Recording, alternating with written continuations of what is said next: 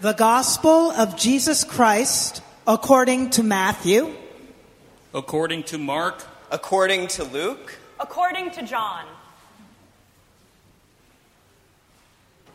Now, after the Sabbath, as the first day of the week was dawning, they came to the tomb. Mary Magdalene came to the tomb.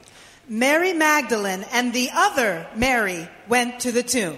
Mary Magdalene, Mary, the mother of James, and Salome brought spices that they had prepared, so that they may go and anoint him when the sun had risen.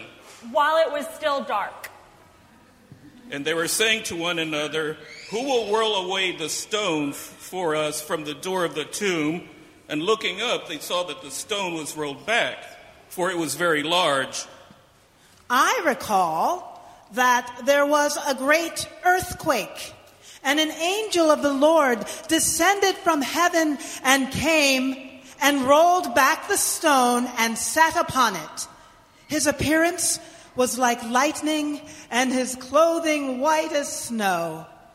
Well, they saw a young man sitting on the right side, dressed in a white robe. I remember that they found the stone rolled away from the tomb, but when they went in, they did not find the body. While they were perplexed about this, suddenly 2 men in dazzling clothes stood beside them. And for fear of him, the guards trembling, they became like dead men. They were amazed. The spice bearers were frightened and bowed their faces to the ground. But the angel said to the women, "Do not be afraid, for I know that you seek Jesus." Jesus of Nazareth. The 2 men said to them, "Why do you seek the living among the dead? He is not here, for he has risen. Come and see the place where he lay." And they laid him. Remember how he told you while he was still in Galilee that the Son of Man must be handed over to sinners, be crucified, and on the 3rd day rise again? And they remembered his words. Then go quickly and tell the disciples, his disciples and Peter, that he has risen from the dead, and indeed he is going before you to Galilee. There you will see him, as he told you. The angel said, "This is my message to you." So they departed quickly from the tomb with fear and great joy. They fled from the tomb, for terror and amazement had seized them, and they said nothing to anyone, for they were afraid. They told all this to the 11 and all the rest. Yes, they ran to tell his disciples. Well, I have a longer ending written sometime later, but we can come back to that. Mary Magdalene ran and went to Simon Peter and the other disciples, the one whom Jesus loved, and said to them, "They have taken the Lord out of the tomb, and we do not know where they have laid him." It was Mary Magdalene and Joanna and Mary the mother of James and the other women with them who told this to the apostles. But these words seemed to them an idle tale, and they did not believe them. But Peter rose and ran to the tomb. Peter came out with the other disciple, and they went toward the tomb. They both ran, but the other disciple outran Peter and reached the tomb first. Stooping and looking in, Peter saw the linen cloths by themselves. The other disciple saw the linen cloths lying there, but he did not go in. Then Simon Peter came, following him, and went into the tomb.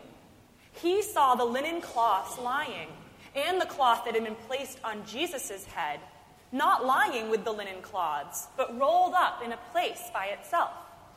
Then the other disciple, who reached the tomb first, also went in, and he saw and believed. For as yet they did not know the scripture that he must rise from the dead. Then the disciples went back to their homes. Peter went home amazed at what had happened.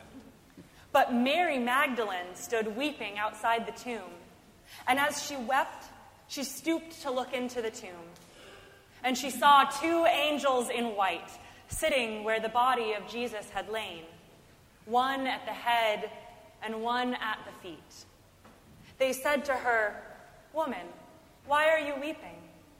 And she said to them, "Because they have taken away my Lord, and I do not know where they have laid him." Saying this, she turned around and saw Jesus standing, but she did not know that it was Jesus. And behold, Jesus met them and said, "Greetings." He appeared first to Mary Magdalene, for whom he had cast out 7 demons. Jesus said to Mary, "Woman, why are you weeping? Whom do you seek?" Supposing him to be the gardener, she said to him, "Sir, if you have carried him away, tell me where you have laid him, and I will take him away." Jesus said to her, "Mary." She turned and said to him in Hebrew, "Rabboni," which means teacher. And they came up and took hold of his feet and worshipped him. Jesus said to Mary, "Do not hold me, for I have not yet ascended to the Father.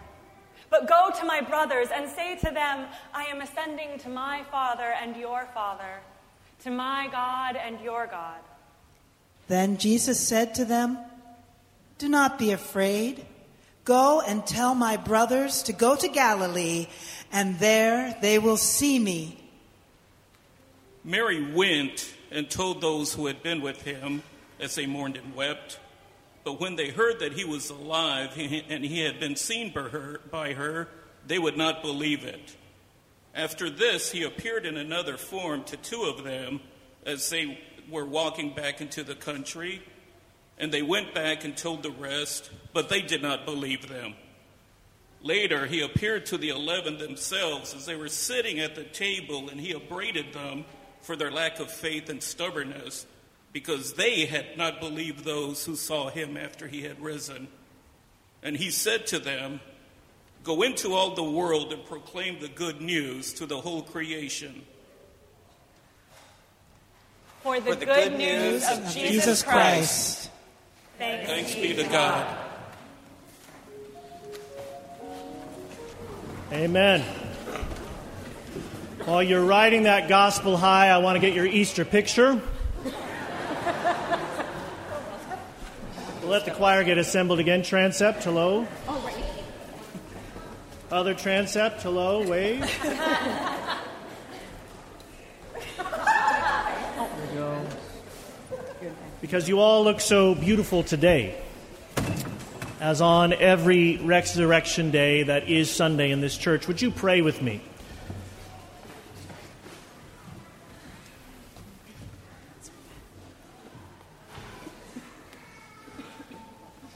Loving God, we ask that we may meet you in the garden, that we may meet you at the empty tomb, that we may sense your presence stirring in our lives in big and small ways, that you may move us in our faith, however we may express it, and that the words of our mouths and the meditations of all our hearts may be truly acceptable in your sight. O God, our rock and our Redeemer. And let the people say, Amen. I've long wanted to hear all 4 gospel accounts of the resurrection read in dialogue with one another, because I thought it would be elucidating, if not for you, at least for me. It is like an alumni reunion of gospel tellers decades after the story has happened. I remember that there was an angel there. No, it was just a man. There were 2 of them. No, just one. I remember that Mary Magdalene went. No, it was Mary and the other Mary. No, it was Mary Magdalene, Mary the other Mary, and who was the mother of James, and Salome, and some other women too. I remember Peter came. No, Peter came with the other disciple, but he outran him all the time. I just remember how the linens were cleared away and that one on his head was wadded up apart from that. I just thought that was so interesting. No one else found that very interesting. And why is it that John knows so much about Mary Magdalene and this encounter with the risen Christ? This beautiful encounter where she mistakes him for being the gardener and then recognizes him as her teacher. And I think that Mark, after hearing everyone else, went back to his hotel and the next day wrote a new account to remember at the end.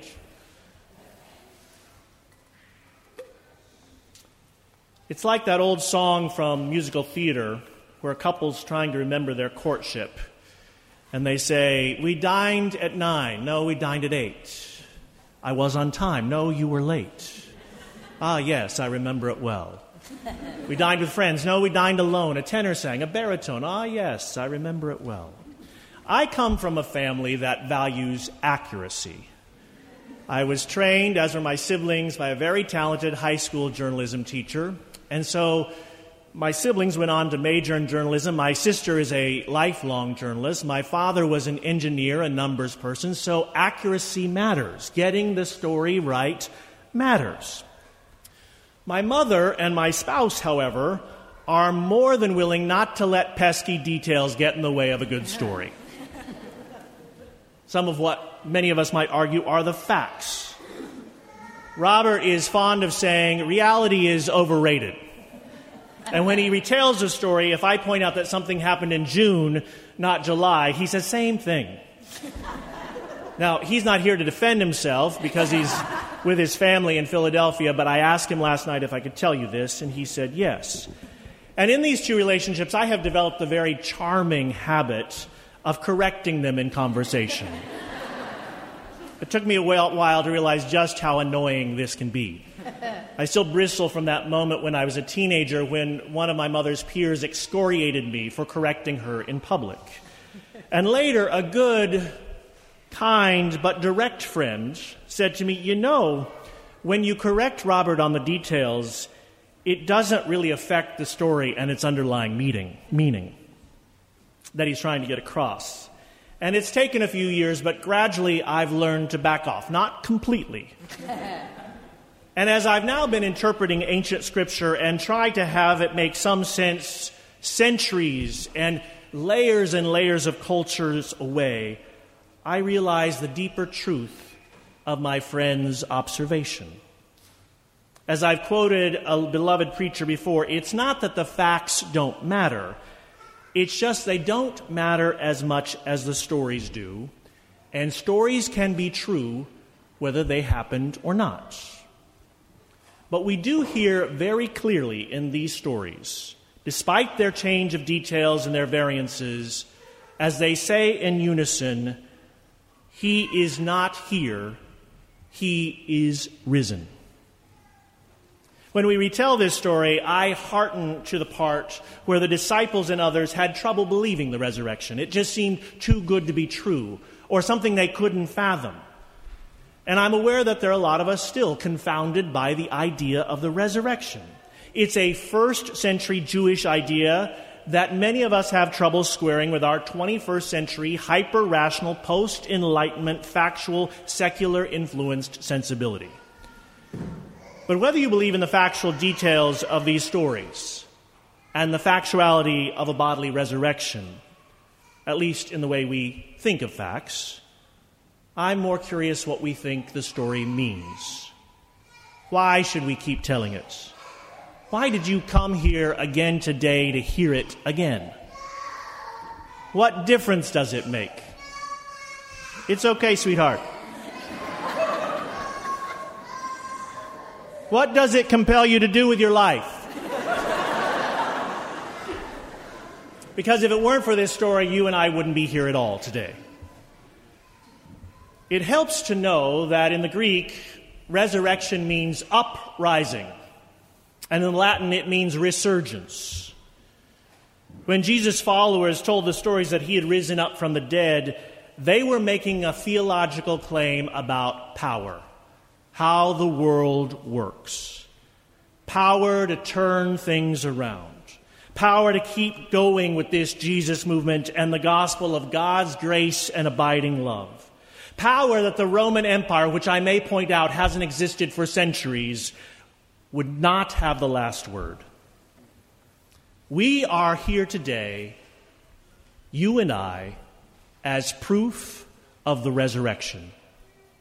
We are proof that when we live out our lives in a way that embodies the claim that love is stronger than death, stronger than shame, stronger than despair, we are embodying the resurrection. We are proof when we remember that there are plenty of crosses today, instruments of violence and shame and death all around us, and yet we proclaim God's love and living among us. We are resurrected people.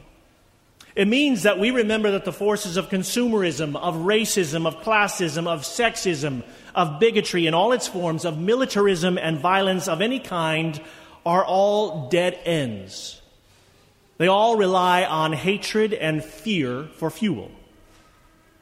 And it means that you and I, as resurrected people, remember to join God and the risen Christ in rising up, in calling out, in challenging, in healing, which are all an important part of the work of Jesus' ministry of love.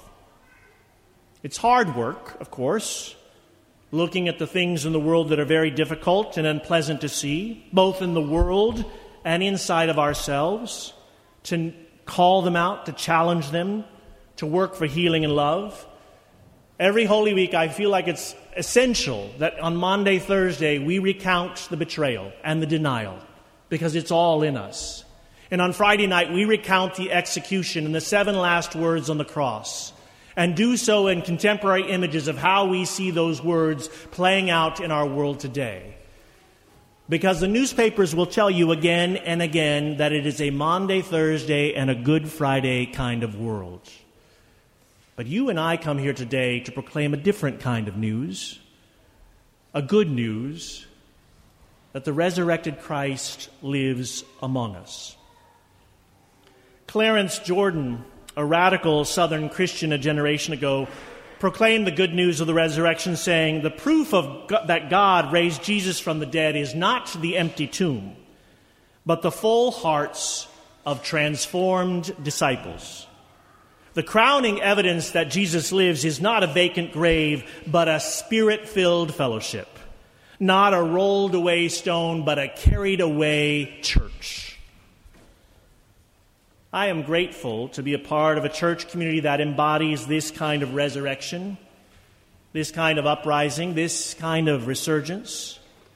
When people ask me specifically what are the beliefs of this church, I have trouble coming up with one thing, because I know that we are a mosaic of beliefs, a mosaic of faith statements, each making our own way, our own journeys, individual paths.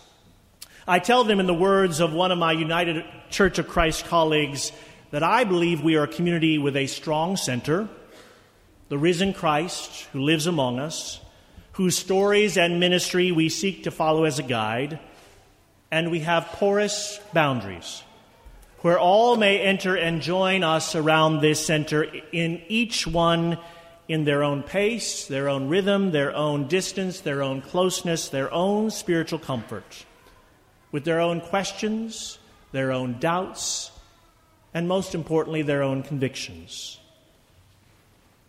We approach the cross here in the center of our sanctuary, the symbol of our faith, much like the women and the disciples approached the tomb that morning, with wonder, with curiosity, with amazement, perhaps even some fear and trembling and some great joy.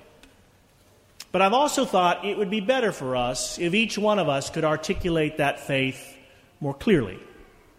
And so this Lent we had a study of our faith in small groups, in individual takeout questions that you had with each Sunday worship service.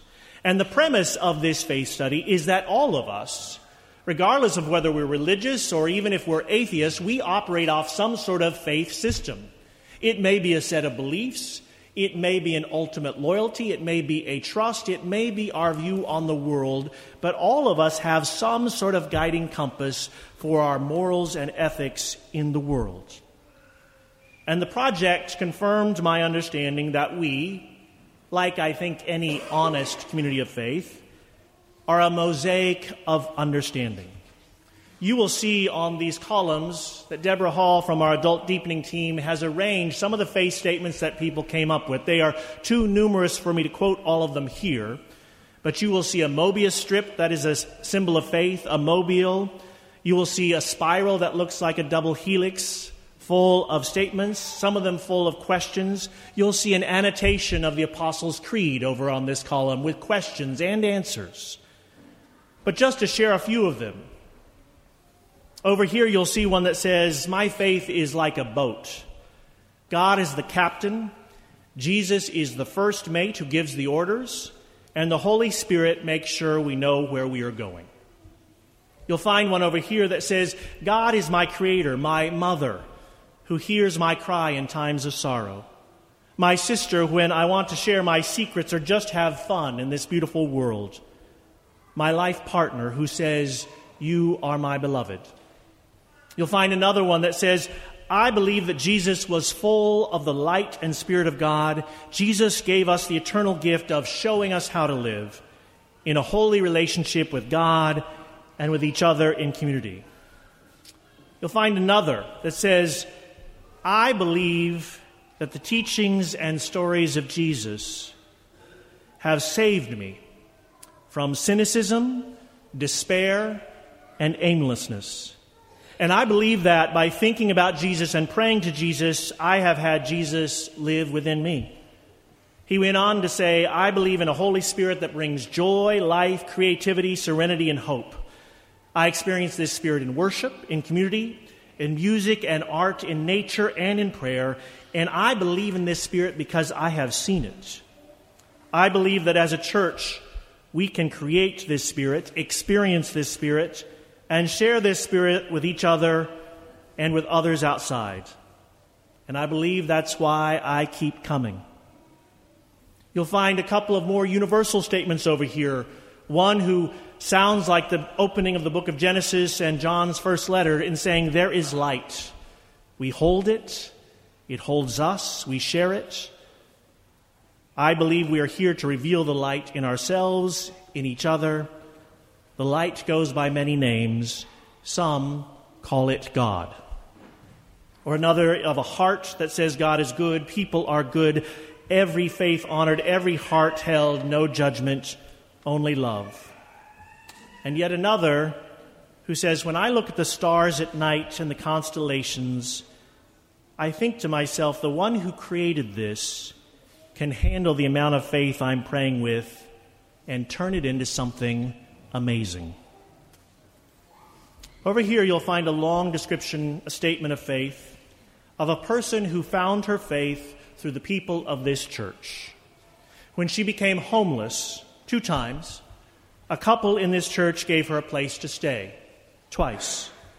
She wrote how Susan, our minister of music, had faith to teach her to praise God beautifully in song and also how to have more faith in herself. She talked about the 2 men in our faith study group who showed her their purity of love for each other. And she concluded, "My faith statement is that I may not be a pillar of faith, but I am so lucky to all of these people in whom I see God's majesty. Through these incredible people, I know that God is a loving and wondrous Father, that He sends me all these people to heal my faith, to strengthen it, and to help it grow." And finally, over here, one person offered a prayer as their statement of faith. "Dear God, help me to still my heart and ease the heaviness of my breathing. I pray to you for a peace of mind which surpasses all human understanding. Fill me with a sense of wonder as I turn my will and my life over to you. At this moment, take away my pain, any pain that separates your presence from mine. I pray for both guidance and the strength to follow the path you have set for me. Amen." These are all pieces of the mosaic that each one of us brings when we come into an assembly like this one. It is good news. It is resurrected news. And we heard from the Gospel of Mark the charge to go into all the world and proclaim the good news to the whole of creation. So I say to you today, no matter what faith trajectory you and I are on, it is our calling to proclaim that good news here and outside these walls and into the wider world.